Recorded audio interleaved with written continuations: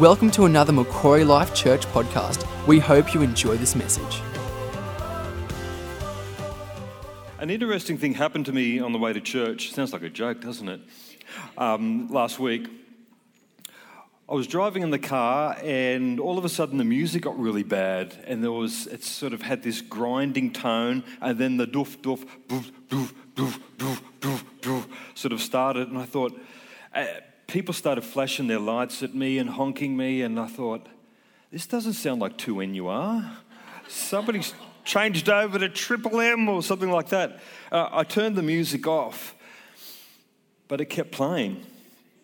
Doof, doof, doof, doof, doof. And people kept flashing me, and so I pulled into a side street and I thought, oh my goodness, I think the axle's gone or something really bad is happening. As I was getting out of the car, then my brain started to work, and I thought, I remembered something. I remembered to attach my green waste bin to the tow bar of the car before I went up the drive. I just didn't remember to take it off. And I got through Coal Point, I got through Carey Bay, I got through Toronto, but after numerous 60 zones, I got to Fennell Bay, and obviously the axle just gave out and I lost one of the wheels. And so I pulled over, and I was at once relieved that it wasn't the car, and then really upset that it was the green auto bin, because I'm a long way from home. There's no way that thing's going to make it back. And so I pulled over, I took it off, and I stood it next to the side of the road. My daughter lives a couple of blocks away, so I was thinking, Tuesday night, someone might empty it. And of course, all these lights came on, people come out on their verandas, just folded their arms and looked at me, and I nearly hit this bin. Phew, just parked here. I thought, my goodness, what am I going to do? I can't get it to my daughter's. I could put it in the back if I got everything out of it. And I had all these trunks from yakkers so it was incredibly heavy. I thought, I need somewhere for it to go. A green waste bin. It's in a green waste bin. What am I going to do? And so, because I'm a guy, you've got to have a solution, right? So I thought, I'll come back in the light, I'll find the other wheel, I'll bash it on with a mallet, and then I can get it to my daughter's, and maybe we can empty it into their bin, and I can get it back home again. So I went to leave, really frustrated, and the frustrating thing for me was I kind of blamed God a bit. It's Sunday night. I'm on the way to church. Why is this happening? And it's like God's looking down at me going, Sunday's bin night. It's Lake Macquarie Council. It's not me. You're in Coal Point. So anyway, I got to church, and I know you guys are highly spiritual and you can filter everything out, but I was there in the service and my mind keeps ticking, and I could hear a voice, and I was listening to the sermon, but it sort of went like, and God said, you're never going to find that wheel, you know. And the people of Israel responded, even if he does, he's not going to get it back on the auto. It really shook my peace. It disturbed my peace. And I'm fascinated with the concept of peace because I think everyone's chasing it, but it's so nebulous. And when you've got it, it's so fragile and you can lose it so easily. I don't know whether you've ever walked through a cemetery, but if you've looked at the tombstones, most of them say rest in peace at the bottom. And I have this theory, it's because no one in the cemeteries found peace during their life, so they're hoping for it after they go. But if you're like me, I really would like some peace during this life and some rest. I would like to be able to rest in peace now and hold on to it as long as I can. So I want to speak about this idea of peace. And if we go to the next slide, some time ago I started listening to a series of podcasts by Erwin McManus, who's with the Mosaic Church in Los Angeles. And these podcasts came from a book that he wrote called The Way of the Warrior, An Ancient Path to Inner Peace. And I was fascinated by it because I just love saying the way of the warrior. It makes me feel more masculine. It's like testosterone's been dropped straight into my marrow when I say it. But the other reason is because I thought it's fascinating because it's a contradiction. The way of the warrior, someone who wars, is an ancient path through Scripture to inner peace.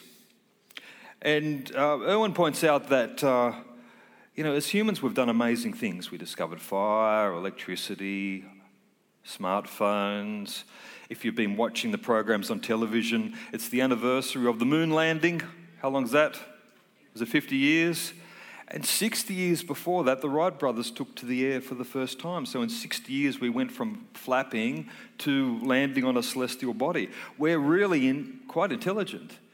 And yet we can't create peace. We can't find peace. Everything around us is warring because we're warring on the inside. Since the fall, we've been warring on the inside, and you can't put out there what you haven't got in here. And perhaps it's even harder in Christian circles because you are walking with God, aren't you? You did give yourself to Jesus. Jesus is the Prince of Peace. Why don't you have peace? And you feel a little bit awkward. And if you've got the courage to admit that maybe your faith scale isn't quite there and that you actually struggle with a couple of things, you don't always get helpful responses. People might just say, just draw closer to God. Yeah, tried that. Use this scripture or pray this prayer regularly. And it doesn't always work. And what Erwin points out in his book is that, in actual fact, peace is something you've got to fight for. Peace is something that you might need to wrestle and struggle with every day. And I love the idea of being a warrior, and I love the idea of active Christianity, that things don't just happen. You've actually got to have some movement to make it happen. And when Jesus talks about peace, he says, I came to bring you peace, but not as the world knows it. But over here in another scripture, he says, I didn't come to bring you peace. I came to bring a sword. How does that work out? Well, it's not a contradiction. Jesus is saying, I came to bring you peace, and I'm prepared to fight for it. And he had that inner peace in his core, but his life outside of that was anything but peaceful, but so worth fighting for. So from this book, he created a short course. And I wanted to speak about it this evening because I'd actually like to run this course on a Thursday night for anyone 18 plus that would like to come along. And this is for people that struggle with peace, or maybe you're really good at peace and you just want to take it to the next level. Or perhaps you just want to be that warrior for your friends and your family and your community, because you have to fight on the inside for you and for the people around you. And it's worth fighting for. So Donna will actually take some names at the end of tonight, just at the back as you go through the doors, if this is something that really resonates with you and you've got time. Erwin also looked to several films, and I like films because I like story, I like narrative.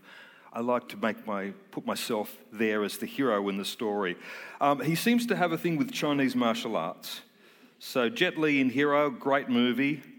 Crouching Tiger, Hidden Dragon, I was disappointed.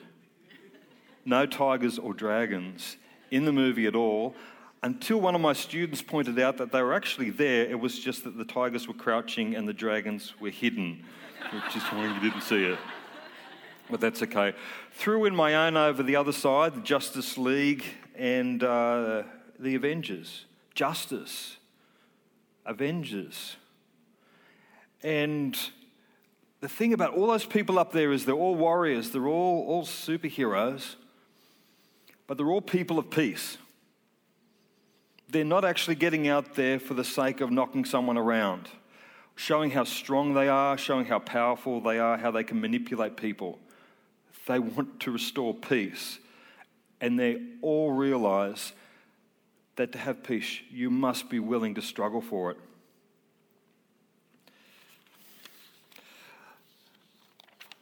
So, Erwin kicks off the series looking at the life of Elijah. Elijah's a bit of a funky prophet, has his highs and his lows, which is so much like us.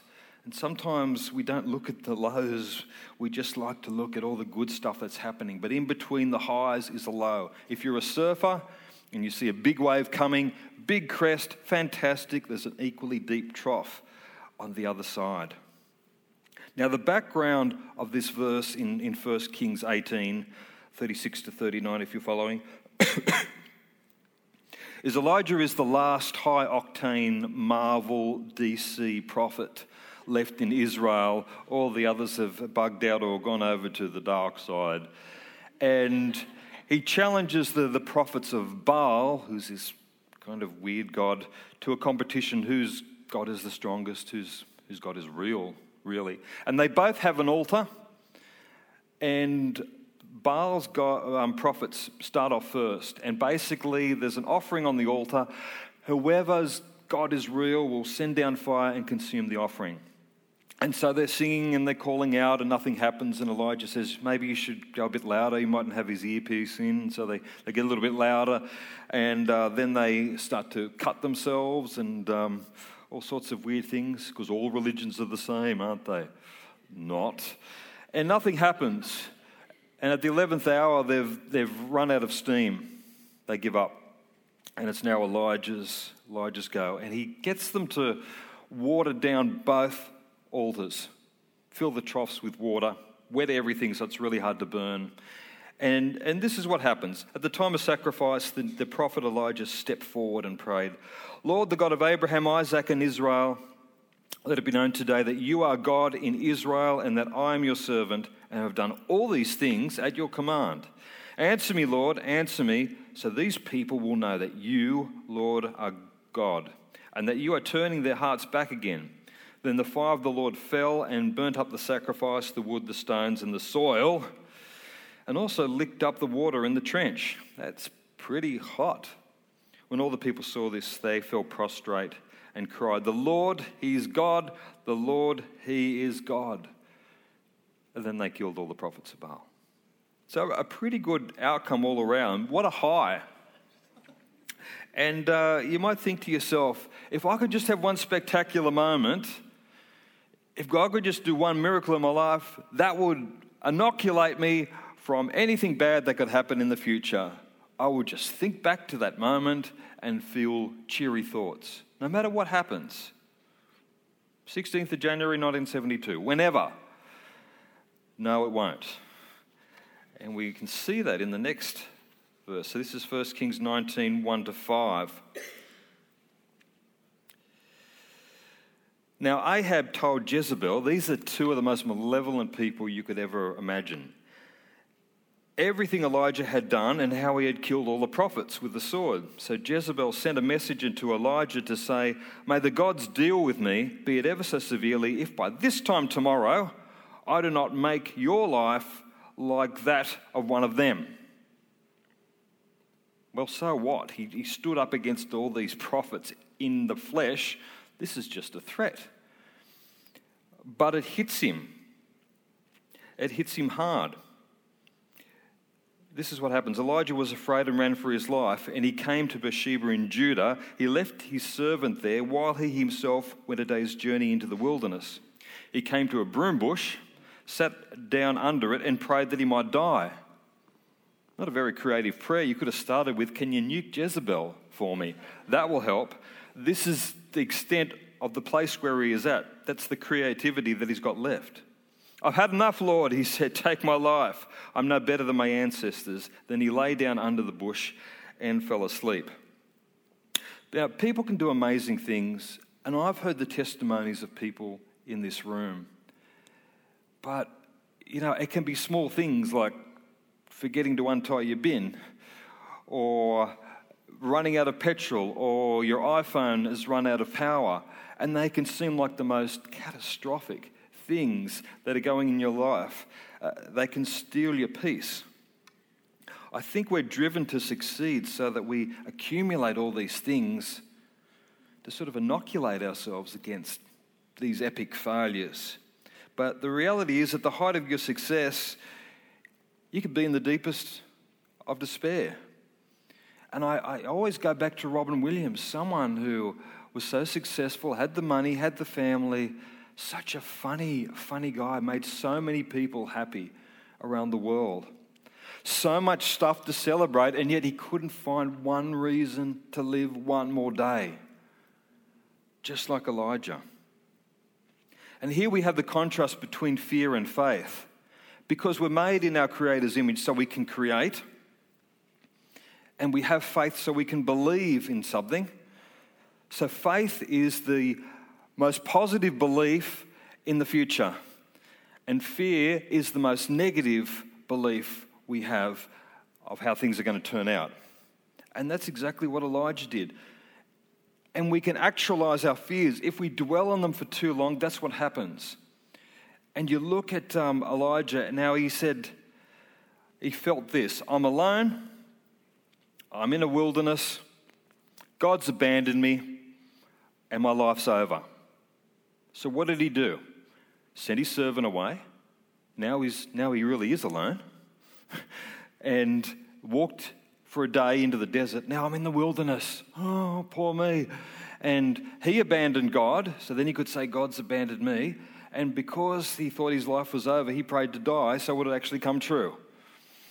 We can get to those dark places. And we need to be careful when all our thoughts are dark and we can't see the good around us. We have to be mindful of the people that we surround us with, that speak good things into us. I've got two pictures here. Here we see the two extremes of Elijah. The high point and the low point, the great success and the please kill me moment. God will never answer that prayer. God will never say yes when you are praying to give up, to be less than you could be. And 2,000 years later, we've still got all these wonderful people here and people like Robin Williams who have all that success and can't find one reason to push forward. So if peace won't come without a fight, let's fight. Let's fight for ourselves. Let's pick each other up in this community. And certainly we need to stop bringing people down and criticizing people, because that's the complete opposite of what we need to do. Over in chapter 19, verses 6 to 9, and I've jumped a little bit. So here he is under the bush. All at once an angel touched him and said, "Get up and eat." He looked around, and there by his head was some bread baked over hot coals and a jar of water. He ate and drank and then lay down again. The angel of the Lord came back a second time and touched him and said, "Get up and eat, for the journey is too much for you." So he got up and ate and drank. What provision from God. God actually did that for him before, but he hadn't believed it this time. For some reason, he was just in the depths of the despair. What I love here is he says, "Get up and eat, for the journey is too much for you." And if you feel at times life is overwhelming and it's too much and I don't think I can go on, it's probably because life is too much for you, for every one of us.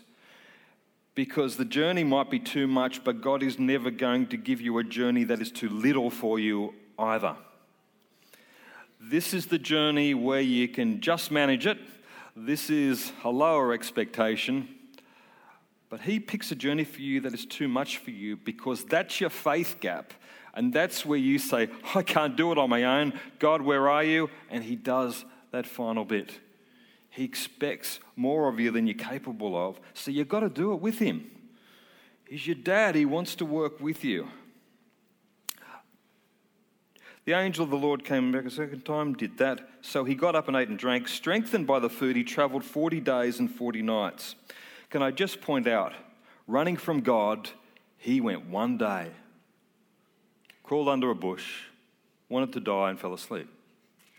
Strengthened by God, walking with God, he's gone 40 days and 40 nights.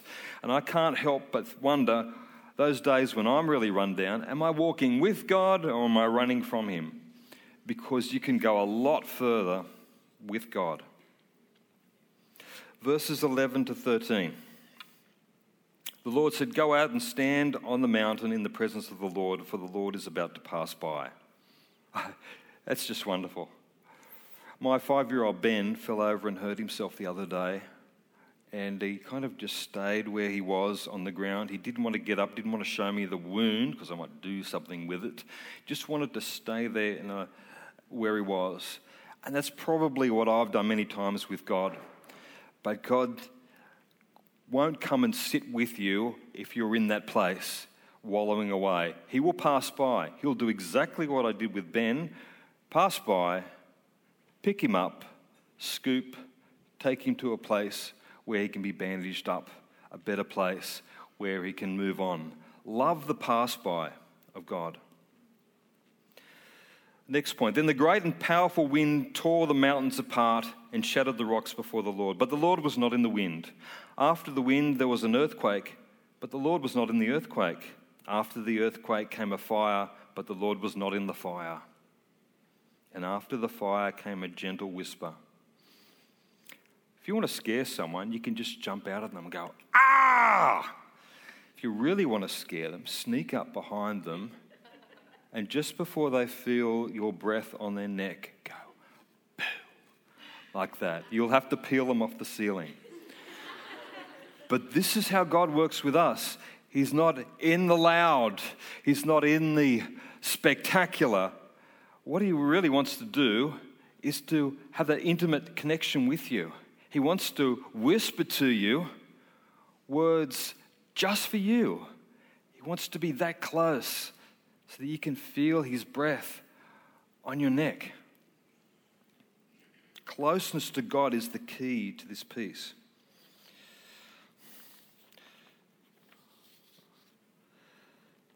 And on the last slide, I'll start to wind up. I wanted to just say, if you don't experience peace, if you're having stress, and we all do, and anxiety and depression, we're all on the scale somewhere. If you're experiencing all those things, it has nothing to do with your connection with God. It has nothing to do with your salvation or how many times you pray or how many times you read the scriptures. It has everything to do with you just being human. You're in touch with your humanity, if nothing else.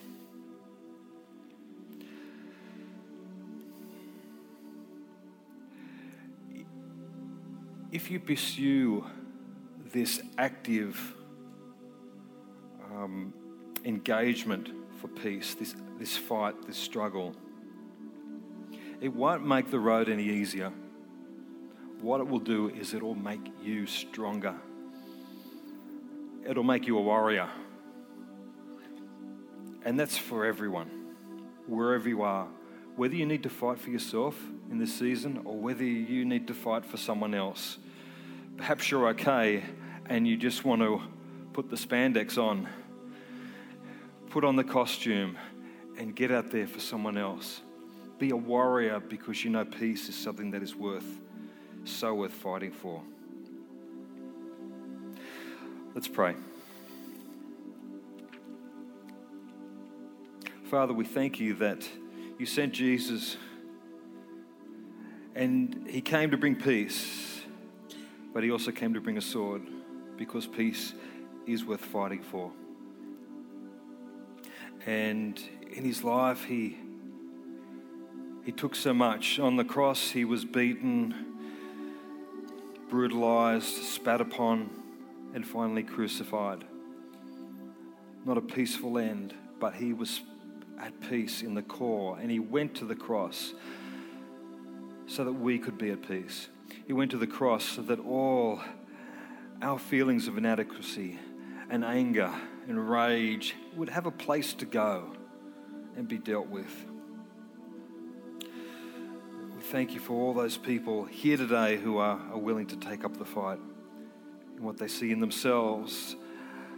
Pray that they would recognize the voice of the enemy and I would know how to engage the enemy as well.